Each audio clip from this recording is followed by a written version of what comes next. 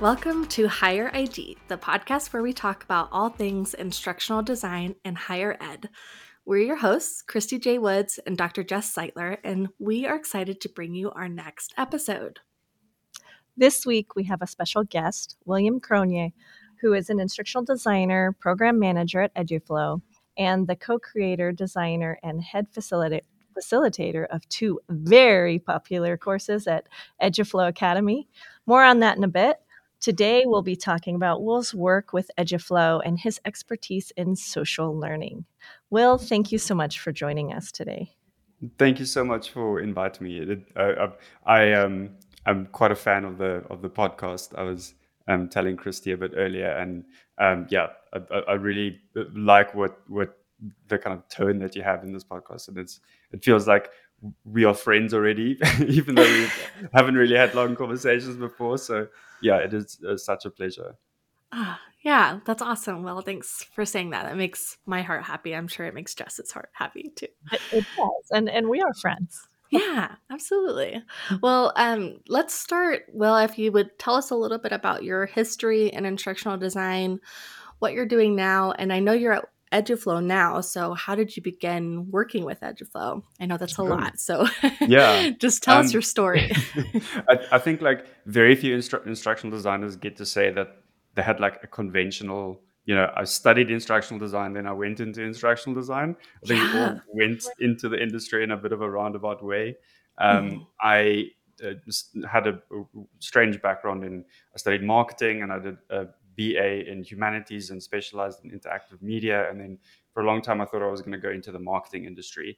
And I realized that I'm not really into that as much. When I started teaching marketing after I graduated with my honors degree, I realized that I liked teaching way more. And then I realized that I liked designing experiences more. And then I got really into the design part, and I realized that I missed people. And it kind of feels like working at Eduflow was a match made in heaven. I worked as an instructional designer at an online program manager. So we designed executive level courses, and it was like an amazing learning experience, and I learned with a lot of really, really talented people. But then I started missing people, like interacting with learners and getting feedback about the actual experiences. And then I saw this Facebook post where someone posted about working at Eduflow, and then I just on a whim applied, and I was very lucky to get the position. So the amazing thing about working in like, I'm not going to say a startup, but like a small company, is you can kind of like grow your role to suit your strengths.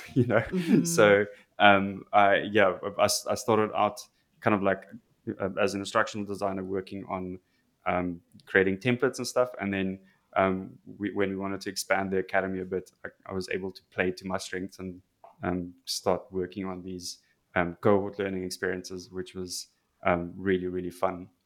And I got to then, meet people and start, interacting, which really kind of like filled a bit of a hole in my heart. And I feel like I'm having I'm in a very privileged position to kind of see that entire loop and get amazing input and feedback about learning experiences that we create together. Yeah. And I'd argue too, you started in marketing, thought you might go into marketing. I feel like a large part of your role is marketing. It's selling these courses and getting people excited to experience Eduflow and experience cohort-based learning. That is huge. So you've come back to that too. Yeah. And actually, I've been doing a lot of research into this industry that's instructional design adjacent, called customer education. And customer education is perfect for my strengths, because I have that marketing background, and customer education is to some extent a marketing exercise in an organization. So you teach people how to use a product, and by teaching them, you can turn them into brand advocates. So that it like articulating that has been a really kind of eye-opening thing for me, thinking about my role in the organization as well. That's really great. So, speaking of meeting people, uh, we first met because you were the facilitator and the designer or co creator of the cohort based Eduflow Academy's instructional design principles for course creation course. That, of course, Christy pulled me into. She's like, I'm doing this. Are you doing this? I said, Of course, I'm doing this. Let's do it. Um, so that's where we first met, all three. Well, not all three of us, but kind of as a group. Can you share a bit more about the Eduflow Academy and within that, the two free cohort-based courses that are offered? So the instructional design principles and the designing social learning experiences?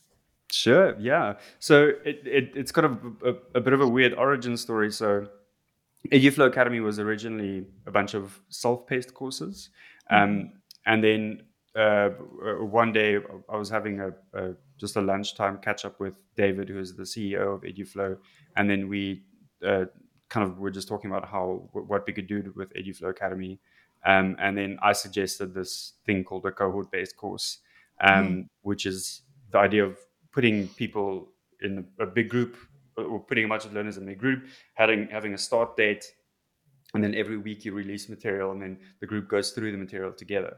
And the moment we kind of attach the cohort learning buzzword to the learning experience, it seemed to become like it was kind of like a really amazing selling point. And Yeah. um, the more research I did about like this, I don't want to say it's a phenomenon, but like this trend of cohort-based learning, the more I realized kind of like why they've become so popular. And it's Mhm. because, especially during the pandemic, people started, just like I did, people started missing each other, and Mhm. learning together is it's a really amazing experience, and it's something that we've been doing all our lives. We go to school together and we go to university together, and then somehow I don't know why it happens. We leave school and we leave university, and then we start learning by ourselves.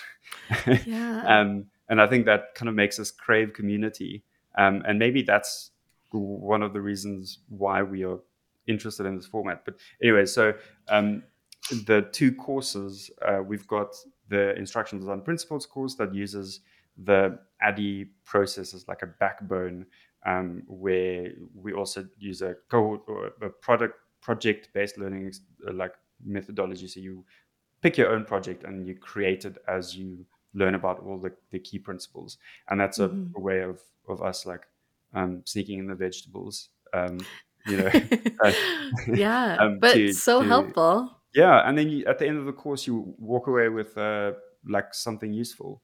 Um, you, Yeah. it could be a portfolio piece, or it could even be something that you want to roll out in your own organizations. Yeah, Um, uh, I totally did that. Sorry to cut you that's off, Will. brilliant. But, I used that, one, I wanna go back to I pulled Jess into it because when you get accepted into one of the courses, I don't know if you still do this because I did, like, cohort 2 or something ridiculously early, but you said, like, "If there's an extra person you think would like to go through the course with you, put their email," and I was like, "Jess, do this with me," which I loved because I think that that helps, again, with that community and connection that you're speaking to, so that's how Jess got pulled into it. But I totally used that project to help create a SME training course for my organization that I was at that didn't have Mhm. any training. And it kept coming up that folks just didn't understand what creating a course was. And so to be able to do that, oh, it was huge. So yeah, it was awesome. What about you, Jess? What was your project? So, my project, I was really excited about. At first, Christy was like, "Do you want to do something?" And we're always asking each other, "Do you want to do this? Do you want to do that?" And so, go doing it together was really, really motivational, but also with that cohort base. And I always think of these things like secret missions, and thinking about, okay, what am I going to do? So we were all doing our own thing, but we were doing it together and coming up with these products. And so I worked on a design thinking project. Um, so I built out on Adobe website, design thinking, the process of it to help students learn about design thinking and how they could use it in design challenges, a project based event that I help develop for students. So thinking about the United Nations development goals, the sustainable development goals on a local level. So it was a really great opportunity to do that, and also just a really good social opportunity to connect and meet so many people. And of course, that kind of mission, it like you have a certain amount of time and complete with everybody. So you're just going step in step with everybody on those things. So, and also is a great opportunity to like rethink and reimagine the principles of Addie and where I can use them. Yeah, and so uh, one of the kind of mysteries that we've come across was we have been getting a lot of people who have a lot of experience in the industry joining the course that in the title says principles, and then Mm. for a long time we were completely puzzled, and I'm still somewhat puzzled, but like hearing stories like Jess's, Mhm. about like these different reasons is very illuminating, because we'll have like professors of instructional design doing a principles course and they are having a blast in the experience. Mhm. And Yeah. I'm always like, but are they learning anything? And then I like, hearing Jess's like kind of like testimonial, I guess, is like a really nice uh, like way of like examining how people get different things out of the experiences. You know, Yeah. one big point of feedback we get is that people love doing the course to see how the course is designed. So Mm. they always say, yeah, like they love the meta-ness of it, Yeah.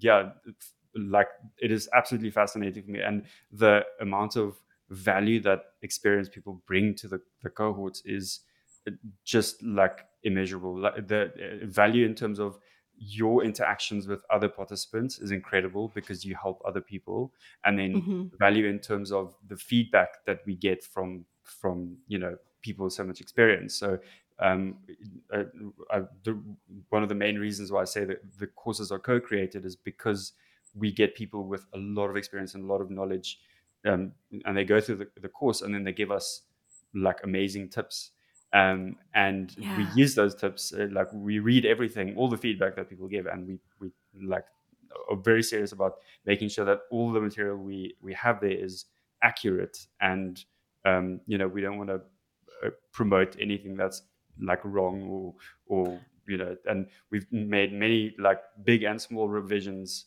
to make sure that what we have is accurate and useful, Mhm. and valuable, I guess. So Jess, thank you so much for your contribution and helping us to build the principles course. Yeah, and I thinking about the humanity of it too, like I feel like as we get into our careers, sometimes we delve in and we feel like we don't have that community of practice. Sometimes, especially there's a lot of lone instructional designers or even working remotely, you don't feel like maybe that you can say, "Hey, do a brainstorm with me. Can you come dissect this course with me because I feel like I'm stuck and I'm not moving forward on something."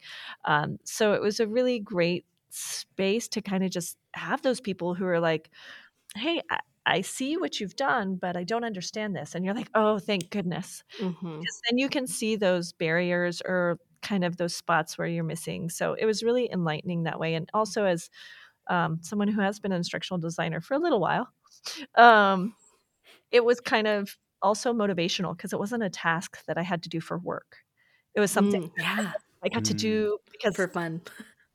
fun, because I was really interested in the topic. So that was like very motivational. And it was definitely very meta because I was like thinking about design, learning about design, and designing. So Yeah, yeah. That's awesome. That's so cool.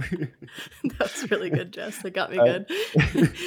Oh, so Will, we've talked a little bit about the principles course, but I'd love to hear because I don't think you've taken the social learning experiences. I haven't taken it either. So I'd love to hear about that course and in general, how Eduflow Academy kind of creates this online community of practice for that community. If you can kind of go into those pieces, that'd be awesome. Yeah. So the designing social learning experiences course I guess it is what it says on the tin, you know. Yep. um, and the course has three big modules. So we also have it's also in 3 weeks, and it's also cohort based, and it's also project based. And in Mhm. this course, we get really get into like how you design an experience for your unique context. So in the first like week, it's all about um, uh, figuring out what social learning is and what it means to you, and then also how you can communicate um, uh, like the value of social learning to your decision makers in your organization. The first like project that you submit is an email to whoever like you need to convince that they need to buy into this project. Mm. It's a nice kind of front, because in the email you also have to say this is what social learning is and this is why we need to use it. So we kind of like arm you with the tools that you can use to build your arguments. And then in week 2, we really dig into the complexity of what social learning is, because it means different things to different people.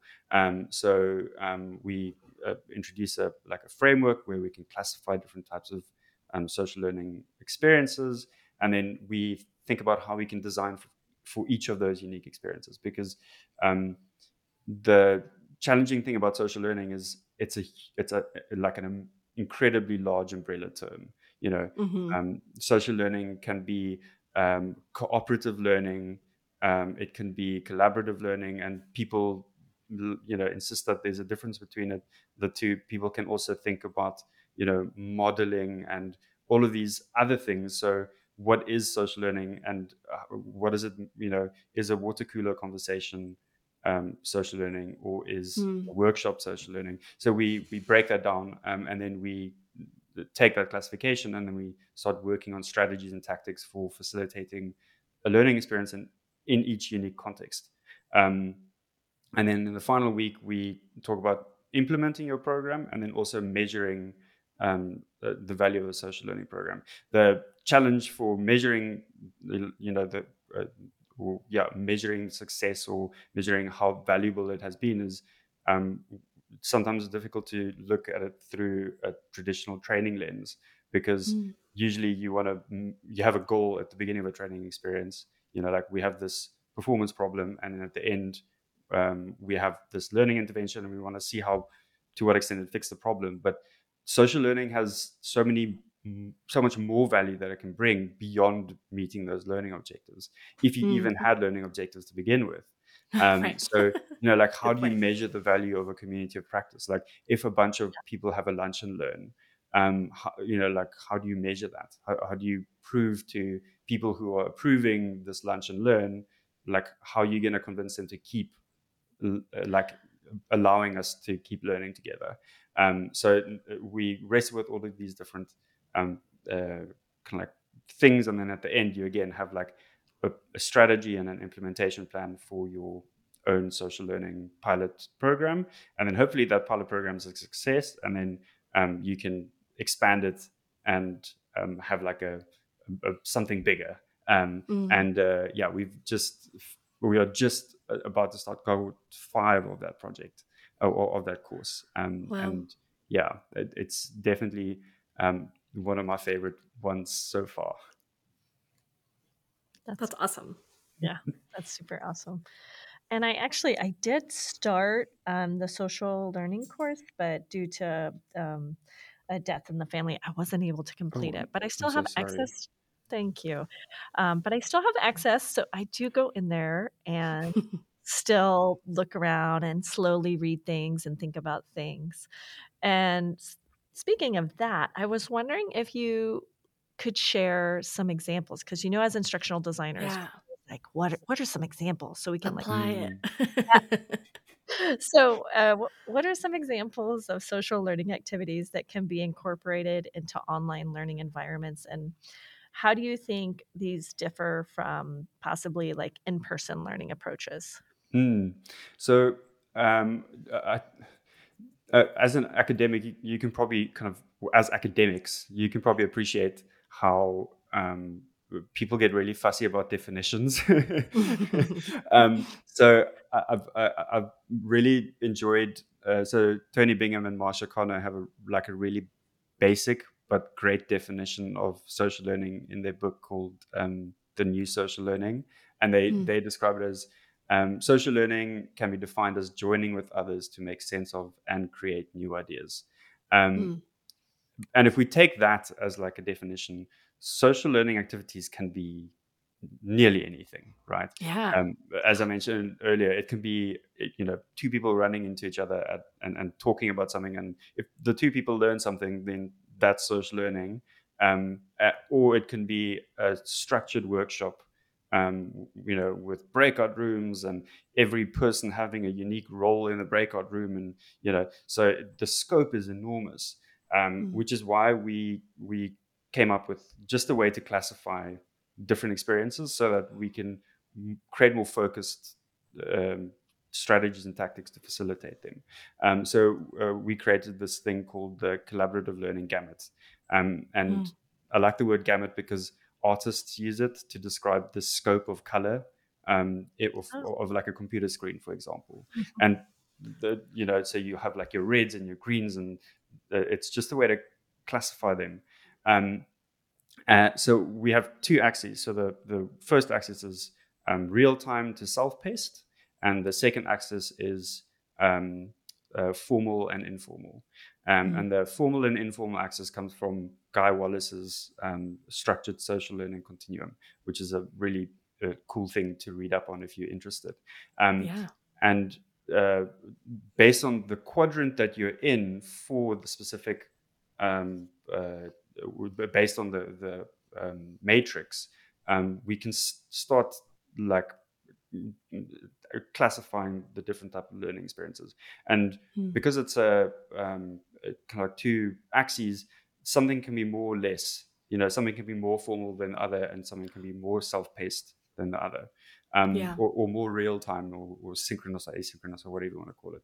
And so now that we've got these four quadrants, we can start naming them, and we can start classifying different types of learning activities, right? So Hmm. um, a real-time formal learning experience, for example, is a workshop. It's Right. a structured workshop, and if in this space, people love using tactics and strategies from the cooperative learning space. So Mhm. Kagan and Johnson, they've got some amazing exercises. So if you're interested in learning about that space, 100% recommended. Then self-paced and formal, we can think about things like we call it a journey, but you can think of like peer feedback, asynchronous peer Hmm. feedback. Mm. It's structured. It's like we've got goals and things, and everyone has to do certain steps to complete the task. And then on the informal and real time, so the live synchronous informal side, there we have that water cooler conversation, or Sure. if you're talking to a mentor and you just at the end of the like maybe the structured conversation, you learn something, that's that type of learning experience. And then at a self-paced and informal a learning experience, that's kind of like a Reddit group. Mm-hmm. So you ask a question about woodworking, for example, and then you learn something, but you don't have to all be there at the same time. There's no structure, or there's some structure, but there's no, like there isn't a lot of, there aren't a lot of like things keeping you constrained. You can ask whatever you Hmm. want. You don't have to participate. You're not going to get graded on your participation in this random group. Yeah. So now that we've got these classifications, we can start thinking about specific activities in each of these different quadrants. So Yeah. here we have like, let's go back to the self-paced and informal one. Hmm. We call that a collective. So we have wikis, for example. Mhm. Right. So and wiki is in the collaborative learning literature. They love wikis. They love talking about that. Um, and like a comment section in the YouTube channel, or comment section Right. after a lecture, or whatever. All of these things or just a poll on LinkedIn, they can all be, classified in this quadrant. And then in a journey, like I said, even the structure of a cohort-based course is a journey. There's some asynchronousness to it, but we still Hmm. have it's self-paced, but there's still some Yeah. time that pushes you along, Yeah. and some structure that pushes you along. So and then like in the real-time formal classroom, or school teachers will be very familiar with this type of learning experience. So you have think, pair, share, jigsaw, team-based Yeah. learning. All of Mm. this stuff is like in that quadrant. And that for me, like thinking about learning activities in this, like in this context, has been like really eye-opening, because it means that we can focus our efforts more, and start classifying different types of activities and strategies and tactics. And then in the designing social learning experiences course, we start kind of like brainstorming Mhm. all these amazing. So I've got like an amazing collection of different activities that people have that are plotted in this matrix. Um, Oh, and cool. I'm hoping to like publish that at some point, or You not should. Yeah. academically, Well, but just publish it in like LinkedIn or something, so everyone can have access. oh yeah, Yeah. that's great. One thing I was thinking about, I was like, while you were talking about the social learning gamut, I was like, wow, I think our podcast is social learning. Yeah. Yeah, definitely. Yeah, like it's almost like More Chris and I are asynchronous. thinking of. Well, when we're recording, it's synchronous because we're learning. I'm learning a ton, by the way. I'm just like in awe from all the information that you're sharing. Well, we have so many good resources to share with folks. And now imagine, you after this podcast, it's going to be on LinkedIn, and then we'll probably have a Right. discussion in the comments. So then Exactly. that's Yeah, Yep. another like it's very type of, meta. It yeah, is very meta. yeah. So the second part of your question, sorry, JC, you were saying? Oh, I said no, I love it. No, I just, having this epiphany while you're describing the social learning gamut. I was like, oh man. Yeah. You also mentioned like the difference between online and offline, Yeah. and yeah, I think depending on where you are on the gap, like a workshop, there won't be much of a difference. Right. Like you can have like Zoom workshop nowadays, like can be really really good, and to some extent Mhm. they can even be more accessible if you think about like live transcripting, Right. Yes. and the fact that you can have a conversation on the side, ask clarifying questions, and then someone else will help you out. The kind of like affordances of that are incredible, like absolutely remarkable. And also when we think about peer reviews, so peer reviews offline are incredibly hard to do. You've Hmm. got to hand out paper, and you've got to distribute, and yeah, I guess like you can tell people to pass the page to the left, um, but Yes. you have very little control about um, how that's facilitated Yeah. in terms of like pre-work, and we call it feedback onboarding. So we have this whole process where we teach people how to give feedback before we like Yeah. introduce them to the P feedback process. Go ahead. Yes, that reminds me, I'm so sorry. That reminds me of the video that y'all share on like what is good feedback. And that was also so helpful. It's such a accessible and universal design for learning way to teach people how to collaborate, because we just assume, right, we're just like, Mm, yeah, collaborate, here's the opportunity. But for that experience in the courses with Eduflow Academy, it was like, we're going to do this, and here's how you do this, and here's why you do this. It was such a well-rounded learning experience in that way, so I love that you do that. I awesome. do too. I actually mentioned it to my team Me too. because I was like, you know, even as adults and we're instructional designers, just kind of setting that standard or creating a framework from which to offer what is considered good, feedback is really nice because that's not part of the curriculum. Yeah, You it's know what not. and so I was talking to my team. I was like, a lot of undergrads have never actually been shown what peer or graduates, adults, have been shown what good feedback, what is considered good feedback. And so Mm, we're asking them to reply in discussions and give good feedback. Um, but yeah. most of them have no idea what good feedback Yeah, is. yeah. It's like you're throwing them into a pool, and you're like, okay, you need to swim to the other side now, even Yeah. though you've never been in a pool before. Right.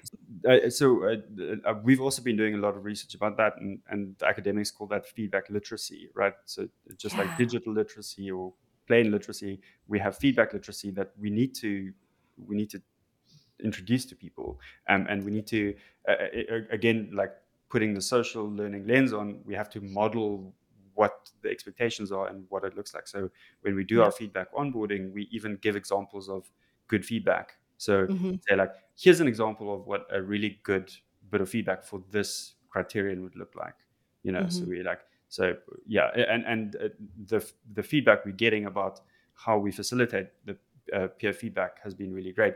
I mean, it won't be perfect because you're Sure. trusting a lot of Yeah. people to kind of like participate meaningfully, and sometimes people just click next, next, next, and Yeah. um, unfortunately that happens. But it's very likely that people are going to have a positive experience, and I can say that because we put out in our course evaluation survey, most people score either 4 or 5 out of 5 for the Mm. question that we have, which is, did this course change your perspective about the value of peer feedback? Um, so I like to think that we are like changing the world in terms of adopting peer feedback, because it's such a like underappreciated but incredibly valuable tool, Yeah. that can be amazing if it's done right. Yeah. Yeah, that's the barrier, right? Is that folks I not only do our learners not know how to give the feedback, but I think the people that are facilitating the courses don't know how to explain how to do that. Um, Mm.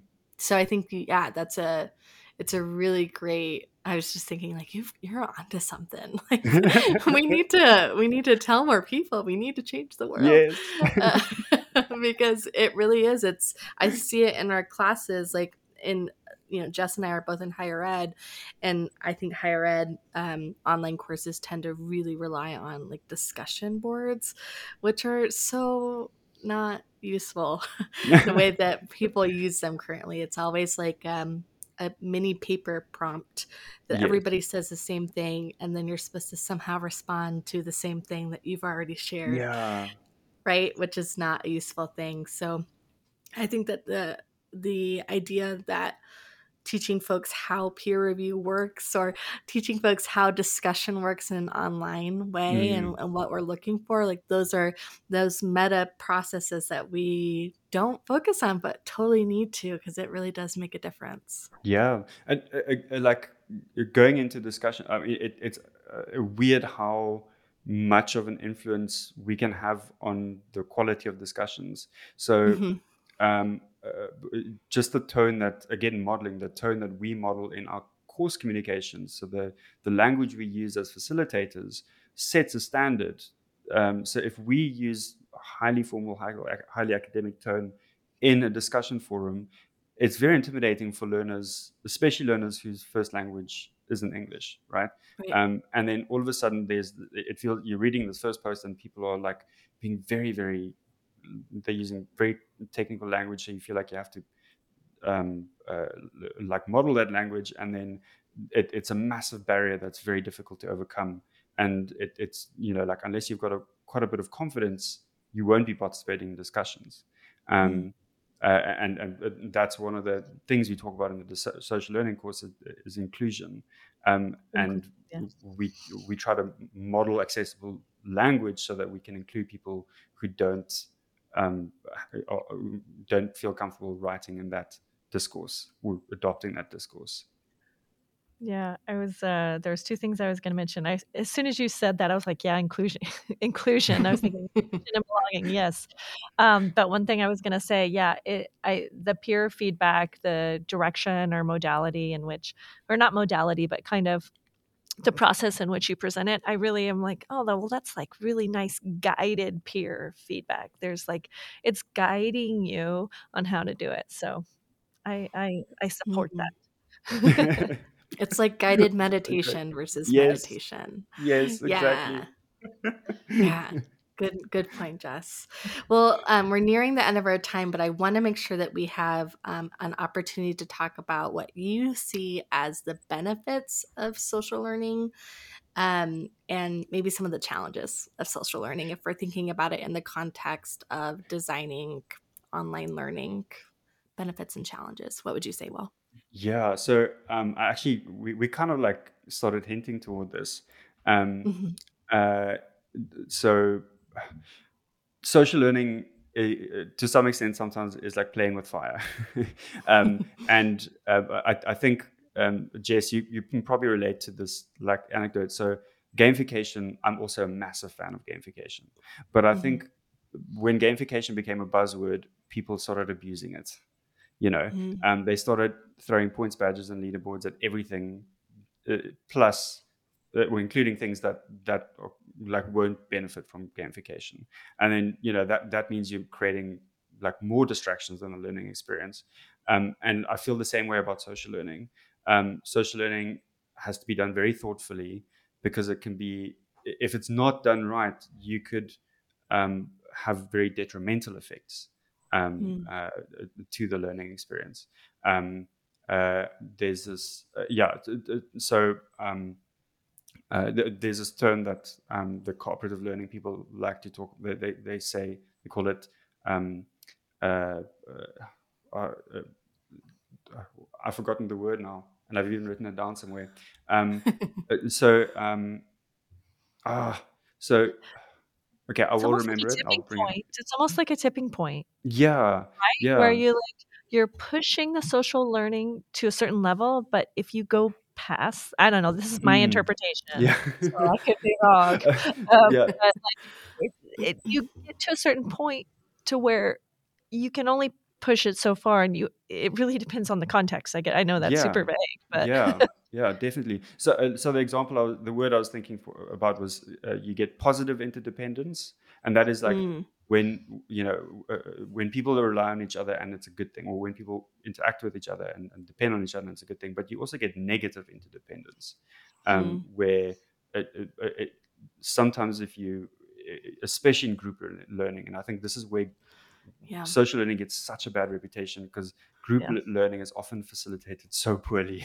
And it's a Yes. terrible thing for you to say, but we have all been in a group learning experience where the facilitator just said, "You four go do the project." You know, Every yeah, time. Every exactly, time. right?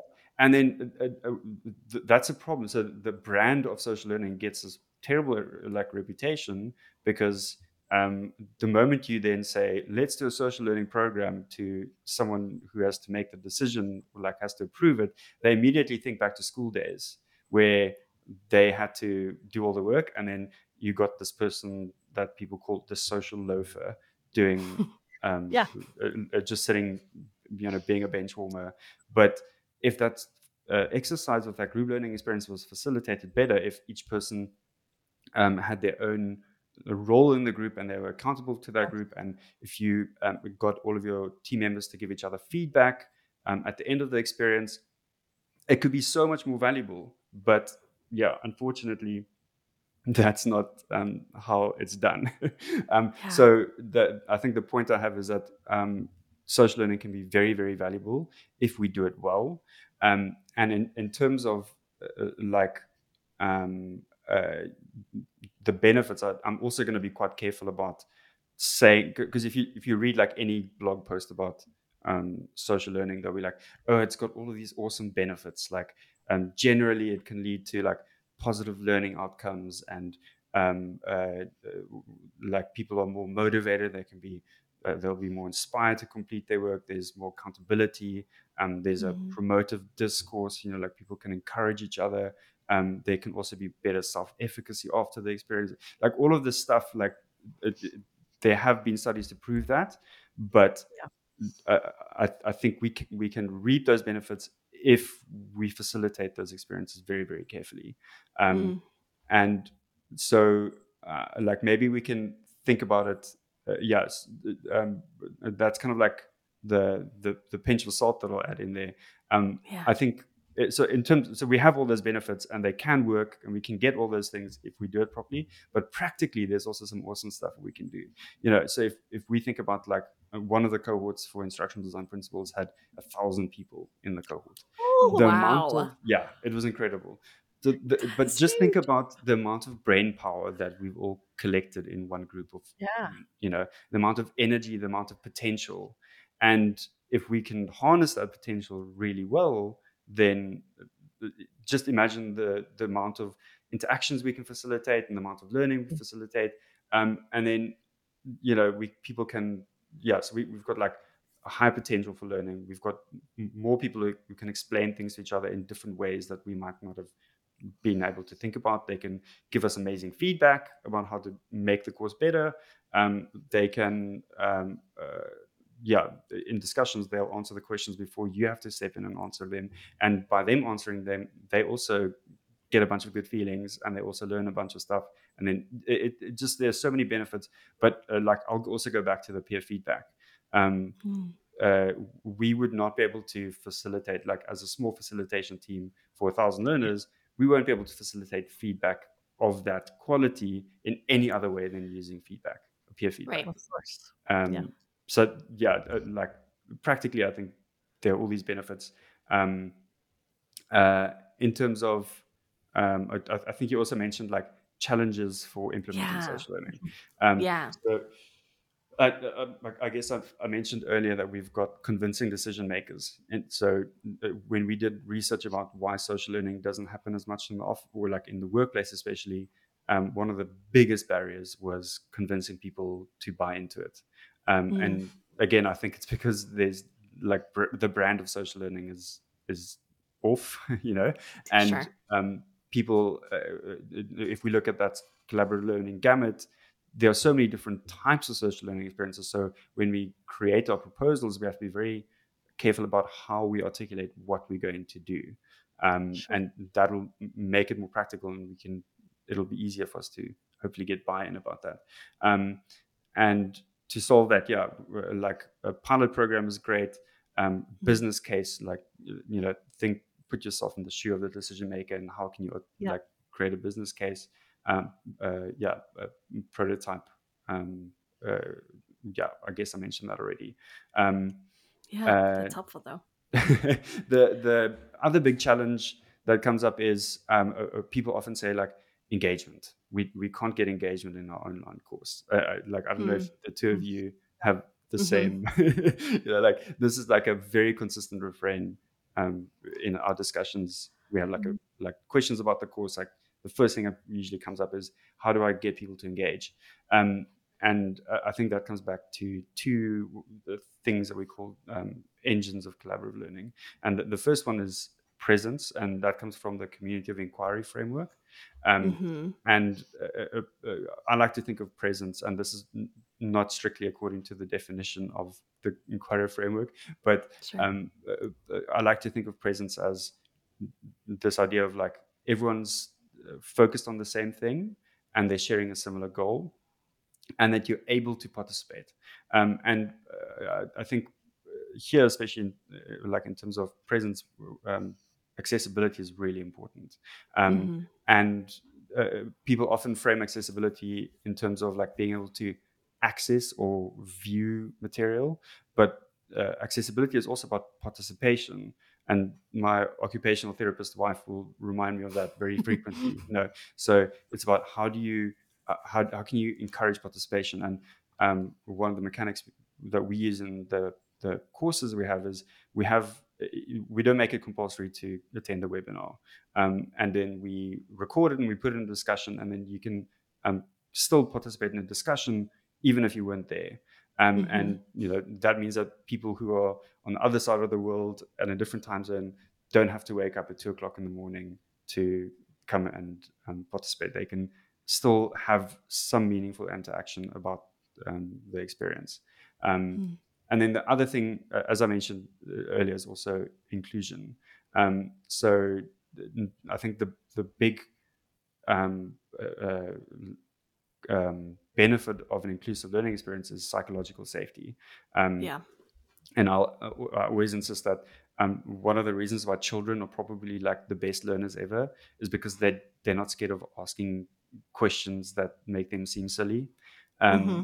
And if we can hopefully create an environment where people feel so comfortable that they can ask any question without feeling silly, imagine the potential for learning, and that Yeah. again goes back to like modeling language in our discussions. So just using simple language, we use emojis because it makes us like feel more casual, like it's Mm-hmm. expressive.